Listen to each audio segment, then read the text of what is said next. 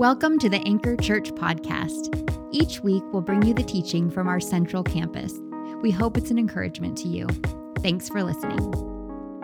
Welcome. If we haven't met, I would love to meet you. My name is Brian, and I'm one of the pastors on staff here. And we are starting this new teaching series called Pinched. Let's look at this here. What is it called? Finding peace when money is tight and things are uncertain. Does that feel relevant to anyone in the house this morning? No. Okay, two people are honest. Welcome the honest people. Good to have you guys here. Well, we're looking at this, and we're looking at some different scriptural passages that speak to like anxiety and worry about money and like what is enough, and then comparison and financial wisdom. And we're going to be in the next 4 weeks on this journey together, trying to figure out what it looks like to follow Jesus when times are uncertain and money might feel on shorter supply than we would wish. And today we're calling this teaching today, we're calling it the problem of enough, the problem of enough. And because, we're starting into this topic that is, like low grade, vulnerable, step on maybe some toes, touch some nerves, whatever, I think it's totally appropriate that I just begin with this big fat confession, pastoral confession. Is anybody nervous right now? What is he going to say? Anybody excited? All right, so this is big. We're going to be revelatory. I'm sure the Tacoma News Tribune is going to cover it after I share this. I have a problem with ice cream. Anybody with me on that? Does anyone else have a problem with ice cream? No, come on, let's raise your hand. Does anyone love? So here's what I mean when I say ice cream. Some of you are like, I don't have a problem with it. I love it. What's the problem, But here's the thing, when there's ice cream in the freezer, like my family is, when they're not in the kitchen, I go into the freezer and I bring out the ice cream, and I just think why use a bowl? I want to be more eco-friendly, use less water in the, I'm just going to put the spoon right in there. And why waste a bowl? Why would that, it's more utilities and it takes more time. So fastest method, grab the spoon, grab a big old spoon, and then just bring it in there. And then about 5 bites into it, I will typically say, all right, 3 more bites. It's because one more bite, I think we all would probably agree. It's one more, we're clear, we don't know what enough is. It's very uncertain, what is enough? And one more bite is not enough. And so you think probably I'll get there in 3 bites because I've got a very large spoon and I can kind of figure out how much I want on there. And so 3 bites in, certainly we will get to that point. But I get to 3 bites and I'm like, probably another 3. This is, and if somebody has walked in the kitchen, I casually, maybe then I reach for the bowl. And then I'm like, oh, well, now I'm filling a whole bowl. But the whole premise is I actually I'm not quite sure what enough is when it comes to ice cream. I could continue to eat the whole thing. I don't know. Am I alone? Is this, help me understand. Is this an only Brian thing? Or raise your hand. Can we get some, all right. Can we just clap for the honest people in this place?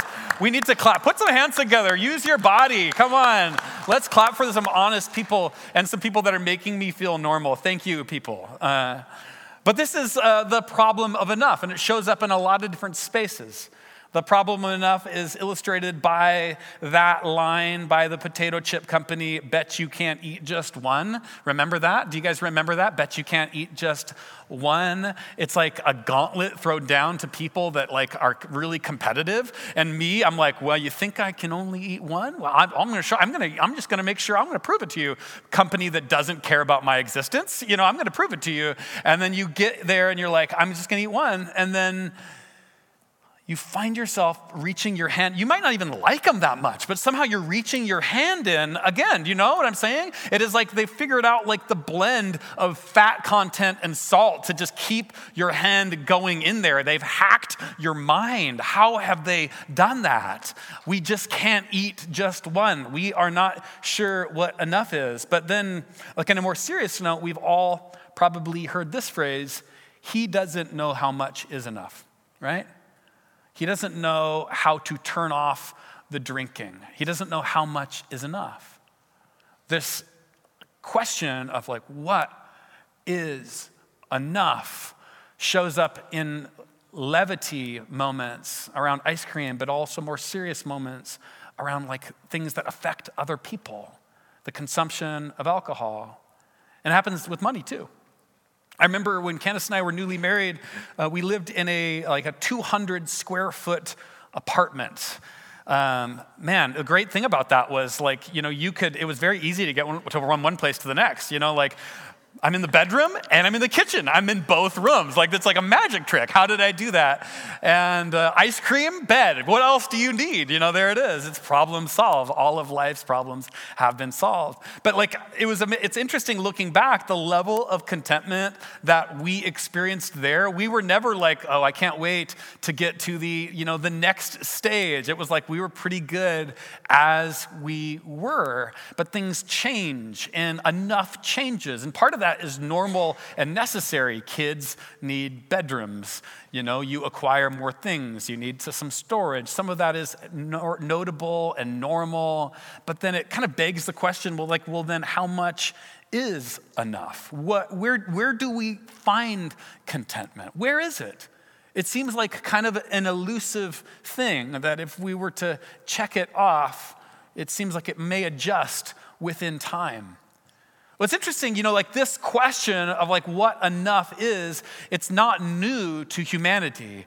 It actually goes back all the way to the very first story of the original human pair where Adam and Eve are put in this garden where there is so much more than enough. It's like abundance. There is so much there in this garden, and God's like, have free reign, have a party, eat some awesome organic mangoes that have never been touched by any pesticides, and eat some awesome ice cream, because I'm sure that was, of course, there as well. Eat all of it. Have fun. I'm not putting you on a Spartan budget. I'm giving you license to raid the original supermarket. You can just go everywhere, have lots of fun, you too.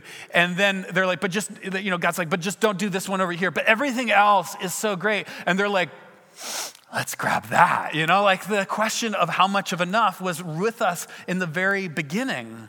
It's actually written into our soul, the reaching for the thing we don't need, but we really want. And it's not an indictment on wants, but it's just this question that we have to think about.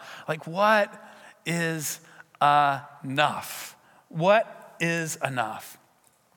Well, the challenge of enough is not only something that we experience when we have abundance. It also is something that we experience when we have limited stuff. In seasons of scarcity, we can fixate on what we don't have and miss out on what we do have and create this anxiety, worry dilemma where we're trying to reach for what we don't have and we're kept from experiencing the peace of what we do have. The question of enough, the challenge of enough, it shows up in abundance. It shows up in scarcity. In fact, this is what we're talking about today. The problem or the challenge of enough. And we're going to be looking at the problem of abundance in detail, the problem of scarcity in detail, and then ultimately the way of freedom. How are we doing? We excited? How are we doing? We looking forward to this? The way of freedom, yeah. Before we do that, I want to read some words from Jesus in the Gospel of Luke, chapter 12, and we're going to be starting in verse 13. We're going to be reading a large passage of Scripture, 13 to 34. So if you have the ability to open a Bible, whether app or paper, I would encourage you to do that. It gives you access to the original story, but it's also going to be up on the screen. So let's just start into this. And Jesus is teaching in the crowds, and then verse 13, it picks up. It says, someone in the crowd said to him, "Teacher, tell my brother to divide the inheritance with me." Bold move. Jesus replied, "Man, who appointed me judge or an arbiter between you?" And then he said to them, "Watch out. Be on your guard against all kinds of greed. Life does not consist in an abundance of possessions." And this is where the guy starts to shrink back. He starts to slowly walk away. Oh, he's kind of indicting me. And he told him this parable. The ground of a certain rich man yielded an abundant harvest. He thought to himself, "What shall I do? I have no place to store my crops."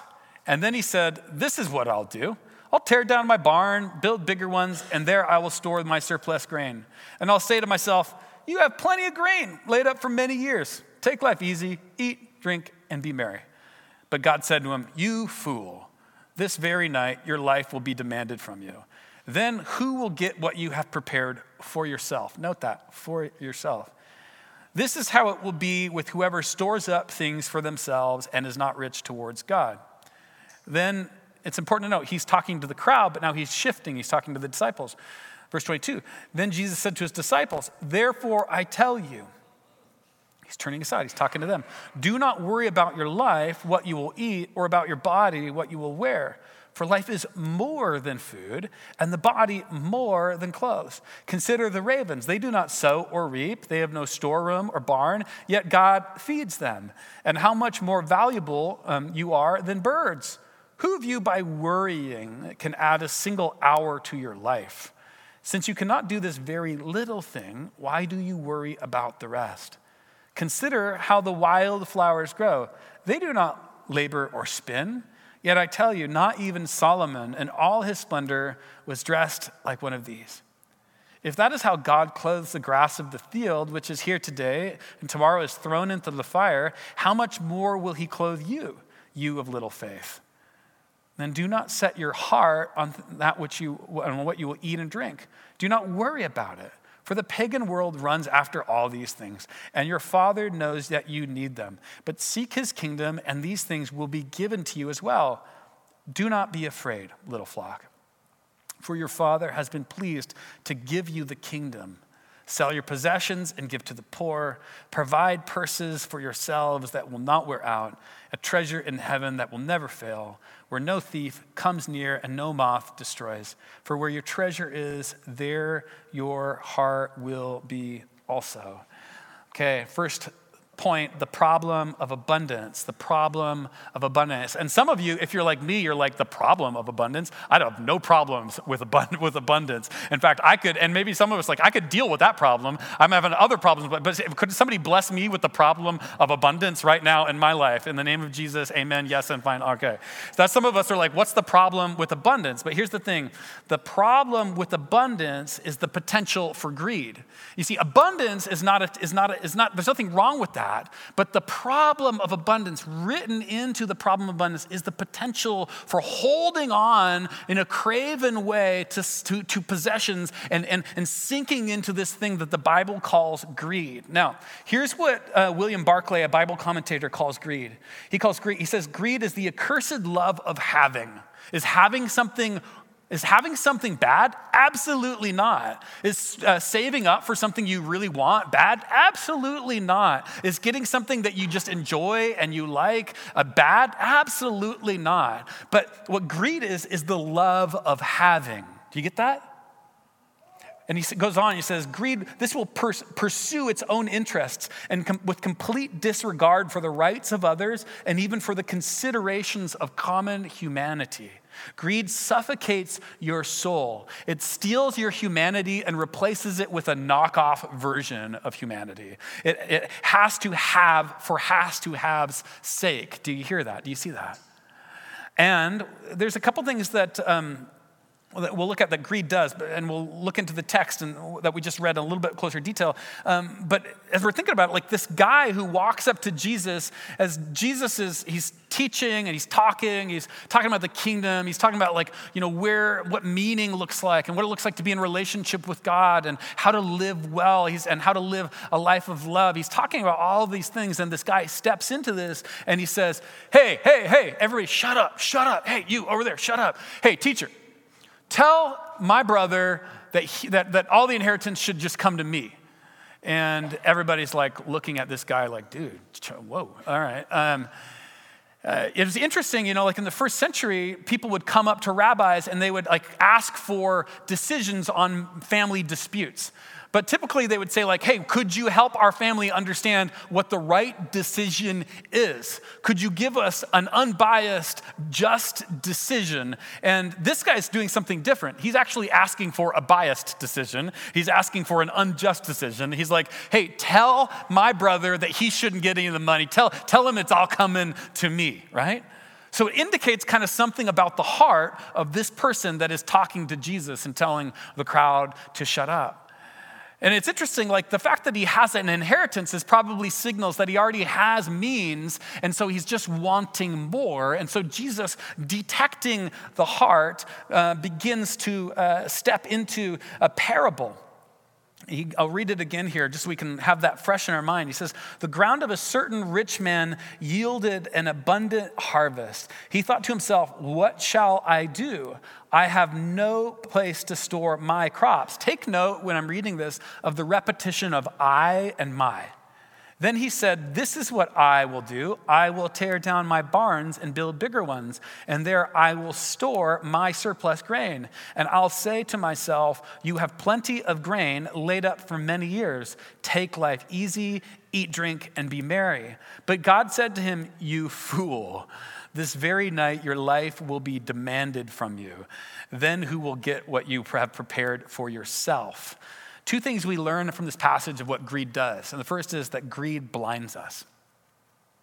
You may have noticed, since I cued you into it, the repetition of I and my in this passage. There's this focus deep inward about what this guy wants for his own interest, which is like not bad. It's not bad to splurge. It's not bad to get something that you want. But if you see something of the heart disposition of this person, he's presumably he has neighbors. Presumably he has family. Presumably he has like other people in his life, but like he's only talking to himself about things that he wants for himself. So it reveals kind of like what's actually happening on a heart level. He is blinded to everyone around him, and that's what greed does. Greed blinds you to others, first of all. But it not only blinds you to others, greed also blinds you from God.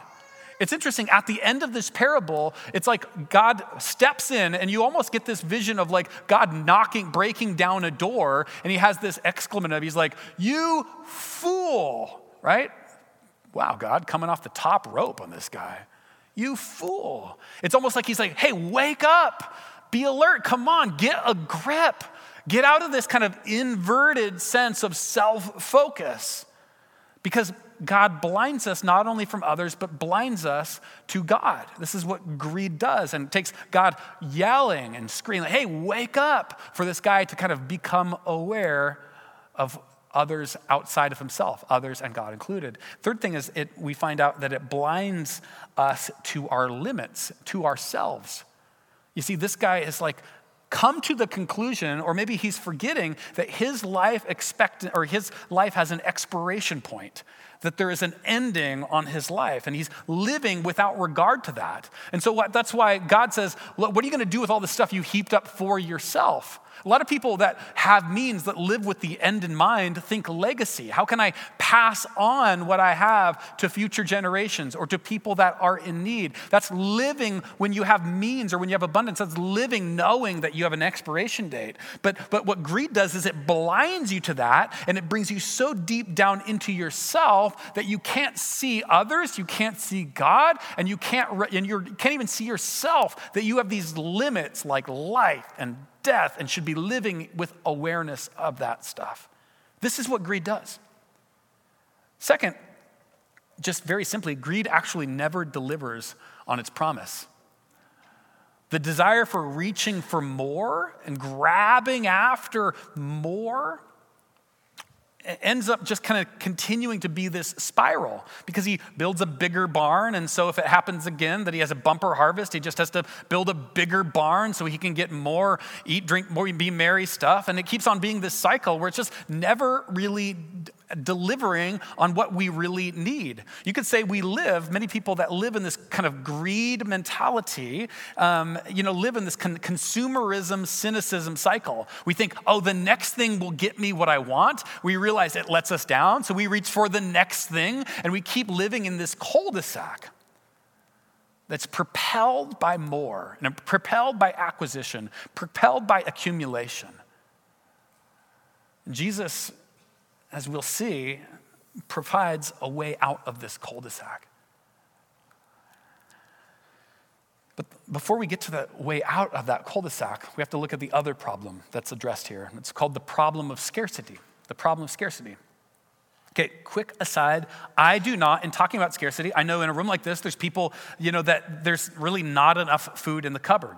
There's some stewed tomatoes and some top ramen, and it's like when there's real scarcity like that, it affects our lives in real significant ways. So I do not want to belittle or diminish the fact that scarcity affects our lives. I remember growing up, my family went through seasons of relative scarcity. I mean, it's always relative compared to somebody else, and then there's somebody else that has had it worse. But our family grew up, and our family experienced some of that. I remember reaching in the cupboard and not having a lot of food, and that affected me in significant ways. So I'm not seeking to belittle or diminish scarcity, but what I want to talk about is that there is this problem, just like there's a problem in abundance, there is this problem kind of buried in scarcity. It's interesting, when we think about the problem of abundance was seen in the Garden of Eden, where Satan tempted the first pair to reaching after the one thing that they had no need for, but was designated off limits.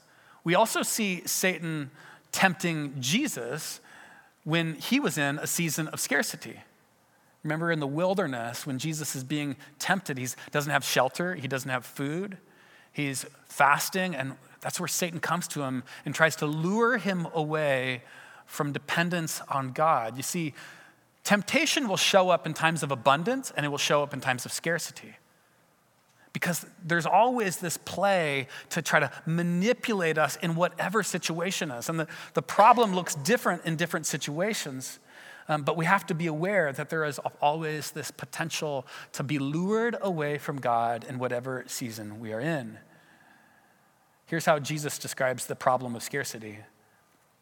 Verse 29, it says, "Do not set your heart on what you will eat and drink. Do not worry about it, for the pagan world runs after all such things, and your Father knows that you need them. But seek his kingdom, and these things will be given to you as well." You see, the problem of scarcity is the potential for worry rooted in fixating on what isn't available. It's interesting to me that Jesus turns to the disciples when he's talking about the problem of scarcity. It's almost like he's looking out and he's seeing people with means and this guy that has this relative means. And then he turns to the disciples, and the disciples are those that, have given up a lot to be with Jesus. We can presume that they've given up inheritance or potential, connections with family members and resources to follow Jesus and this original 12. And so you can imagine maybe that the 12, hearing about this guy with the inheritance, are a little triggered. They're like, oh, wow, wouldn't it have been nice to have what he has? And so Jesus turns to them and he goes, hey, don't worry. Don't spend time worrying. What can you add to your life by worrying? Consider the lilies. And then he goes into this. Don't set your heart on what the world runs after. Don't run after the things that the pagan world runs after. These two things, set your heart and run after, are like this. It's important to kind of hear what Jesus is saying here. You see, the Greek for set your heart, it literally means to set out on a spiritual quest. To set out on a quest where you're trying to find meaning, where you're trying to find true purpose. So Jesus is saying, don't make the acquisition or the accumulation or the reaching for something that you don't have your life mission. That's what he's saying here. Don't make your life mission about grabbing after things that you don't have. Because what will happen is it will create unnecessary worry and create anxiety as you're always thinking that I am one acquisition away from being complete. And the same thing is expressed there with a don't run after. I have spent a long period of my life being a runner, shorts and all, and I have, no matter what, I've never been able to run in two directions at the same time. Has anyone ever been able to do that? If you have, tell me afterwards, and I'm very interested. Jesus knows you can only run after one thing at a time. So he's saying, don't run after this thing. Don't spend your energy all on this thing.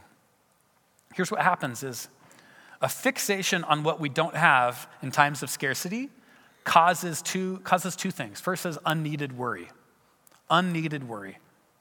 Sometimes worry is good, actually.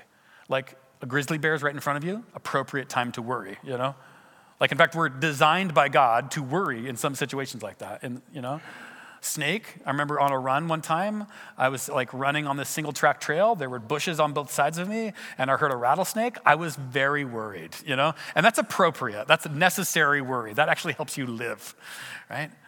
But unneeded worry is fixating on something that you have limited control over or you don't really need.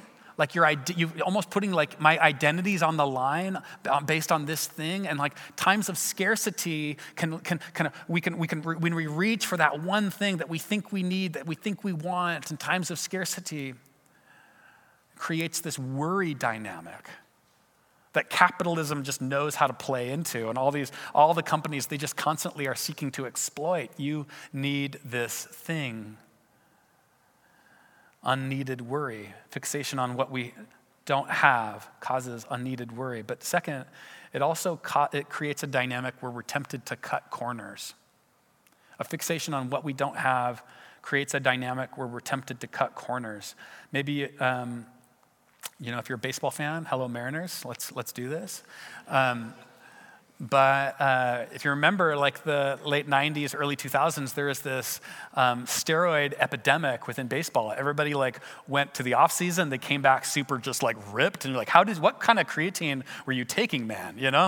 But eventually the house of cards collapsed and everything got revealed. And like, what was in that reasoning? Why would somebody like try so hard? Why would somebody go through this process of risking everything? It's because many of them saw stats, home runs, batting average, slugging percentage, that was just out of reach. And they had this scarcity mindset that like I'm reaching, like if I could just get that, then I would be whole. If I could just get this, then everything would be right. They've set their heart on that thing. They started running after that thing. And in that place where the scarcity mindset creates an ability of fixating on the thing you don't have, thinking that thing will make you who you truly need to be, you'll be tempted to cut corners. It plays out all over life all the time. Whereas Jesus calls us to this, to be not careless, right? This is this tension. Here's what careless is. Careless is like, yeah, I don't need to worry about anything because I'm living on my friend's couch and he's got plenty of food in his cupboard, We're not called to be careless, but we're called to be carefree. It's an important distinction. To be carefree is to be able to walk in life knowing what you have is plenty. And if you lack something, God is near. And if you walk in community, there are people that will help you. This is what it means to be carefree. Not careless, but carefree. So Jesus articulates this when he says in verse 31, seek his kingdom and these things will be given to you as well, which is a perfect transition to kind of finally the way of freedom. What is the way of freedom? We can find the way of freedom by asking three questions, or rather answering three questions. The first is, what is life? What is life? Verse 15 says this. It says, then he said, this is Jesus, then he said to them, watch out, be on your guard against all kinds of greed. Life does not consist in the abundance of possessions. Jesus is saying, do you want to know, like, what does life consist of? What is life? What, if you boiled it down to, like, what is true life? And Jesus is saying, like, it's not the abundance of possessions.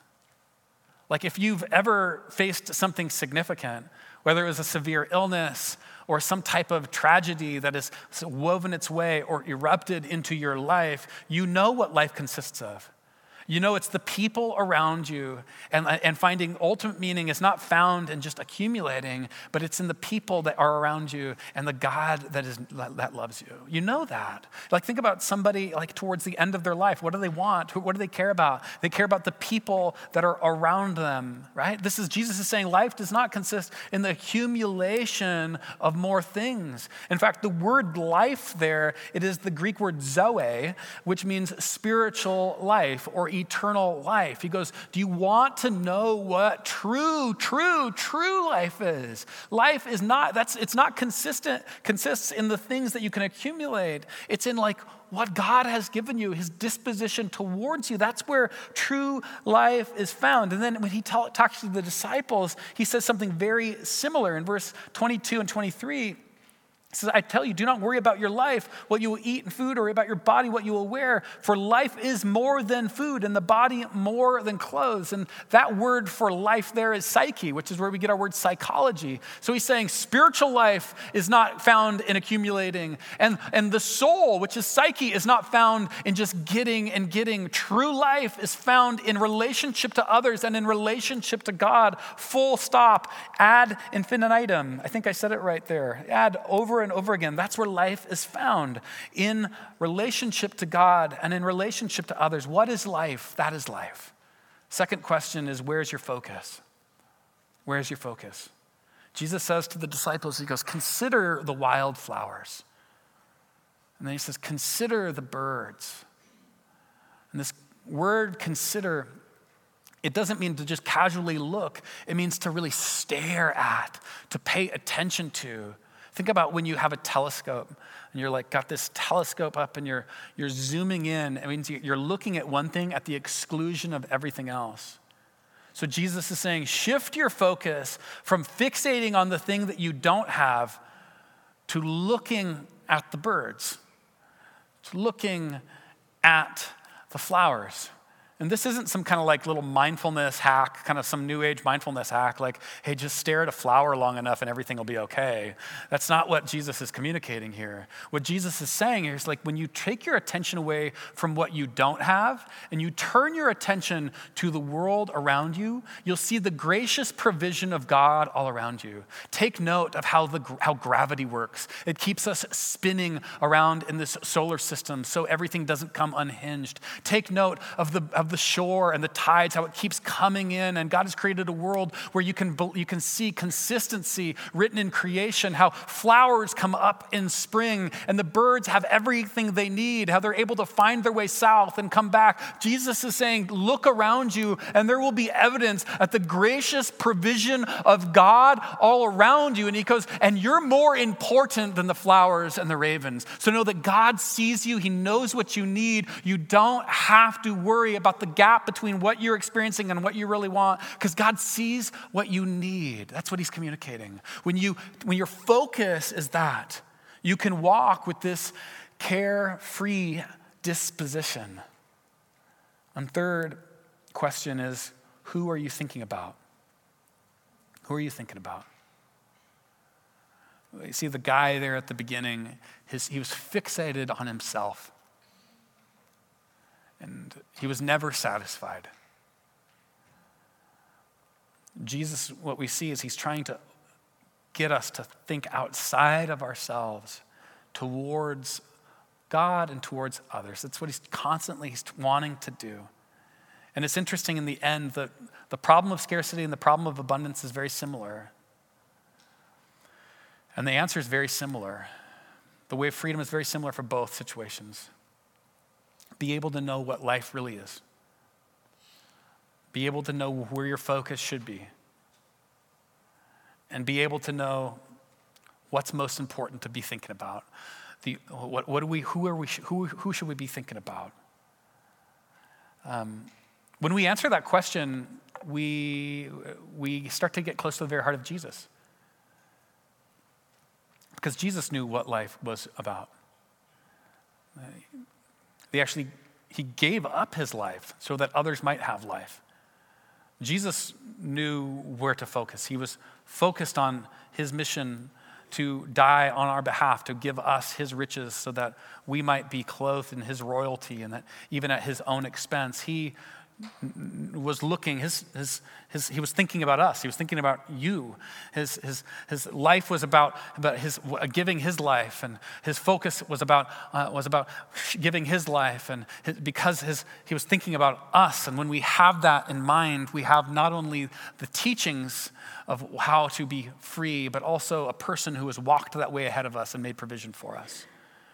And so the band can come up at this time, and those helping with communion and prayer. And that ultimately is where we focus every week at Anchor, because we think the most important moment in all of history is where God took on flesh and then lived a life among us and then eventually died for us so that we might be brought into relationship with the God who is the creator of all. And when we know that, there is this deep soul rest that we can experience. How we know that we're not living in this deficit with regard to God. He has given us his life. And that can bring us to a place where we can walk in this carefree disposition in all of life. If there's times of abundance or when there's times of scarcity. What we celebrate, what we say at communion stations is just these simple words. God, his body given for you. Christ's body, or Christ's blood shed for you.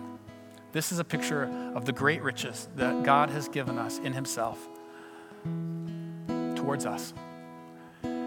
There's prayer stations that are available, and we recognize there's people that are in times of abundance and in times of scarcity here, or other issues, things that are popping up, and all sorts of different prayer opportunities. Hey, don't leave this space without getting the prayer that you need. And there's people that would love to pray for you right there on both sides of the room. And we're going to sing one more song. And so I'd invite you to stand as you're able now.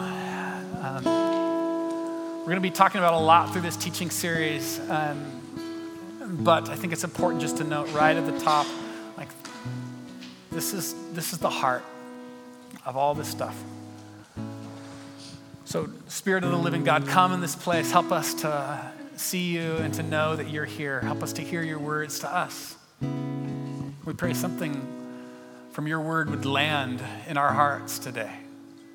It would settle and bear fruit. We know that you can do that. Help us to get a glimpse of you in this time of worship. We pray in the name of Jesus. Amen.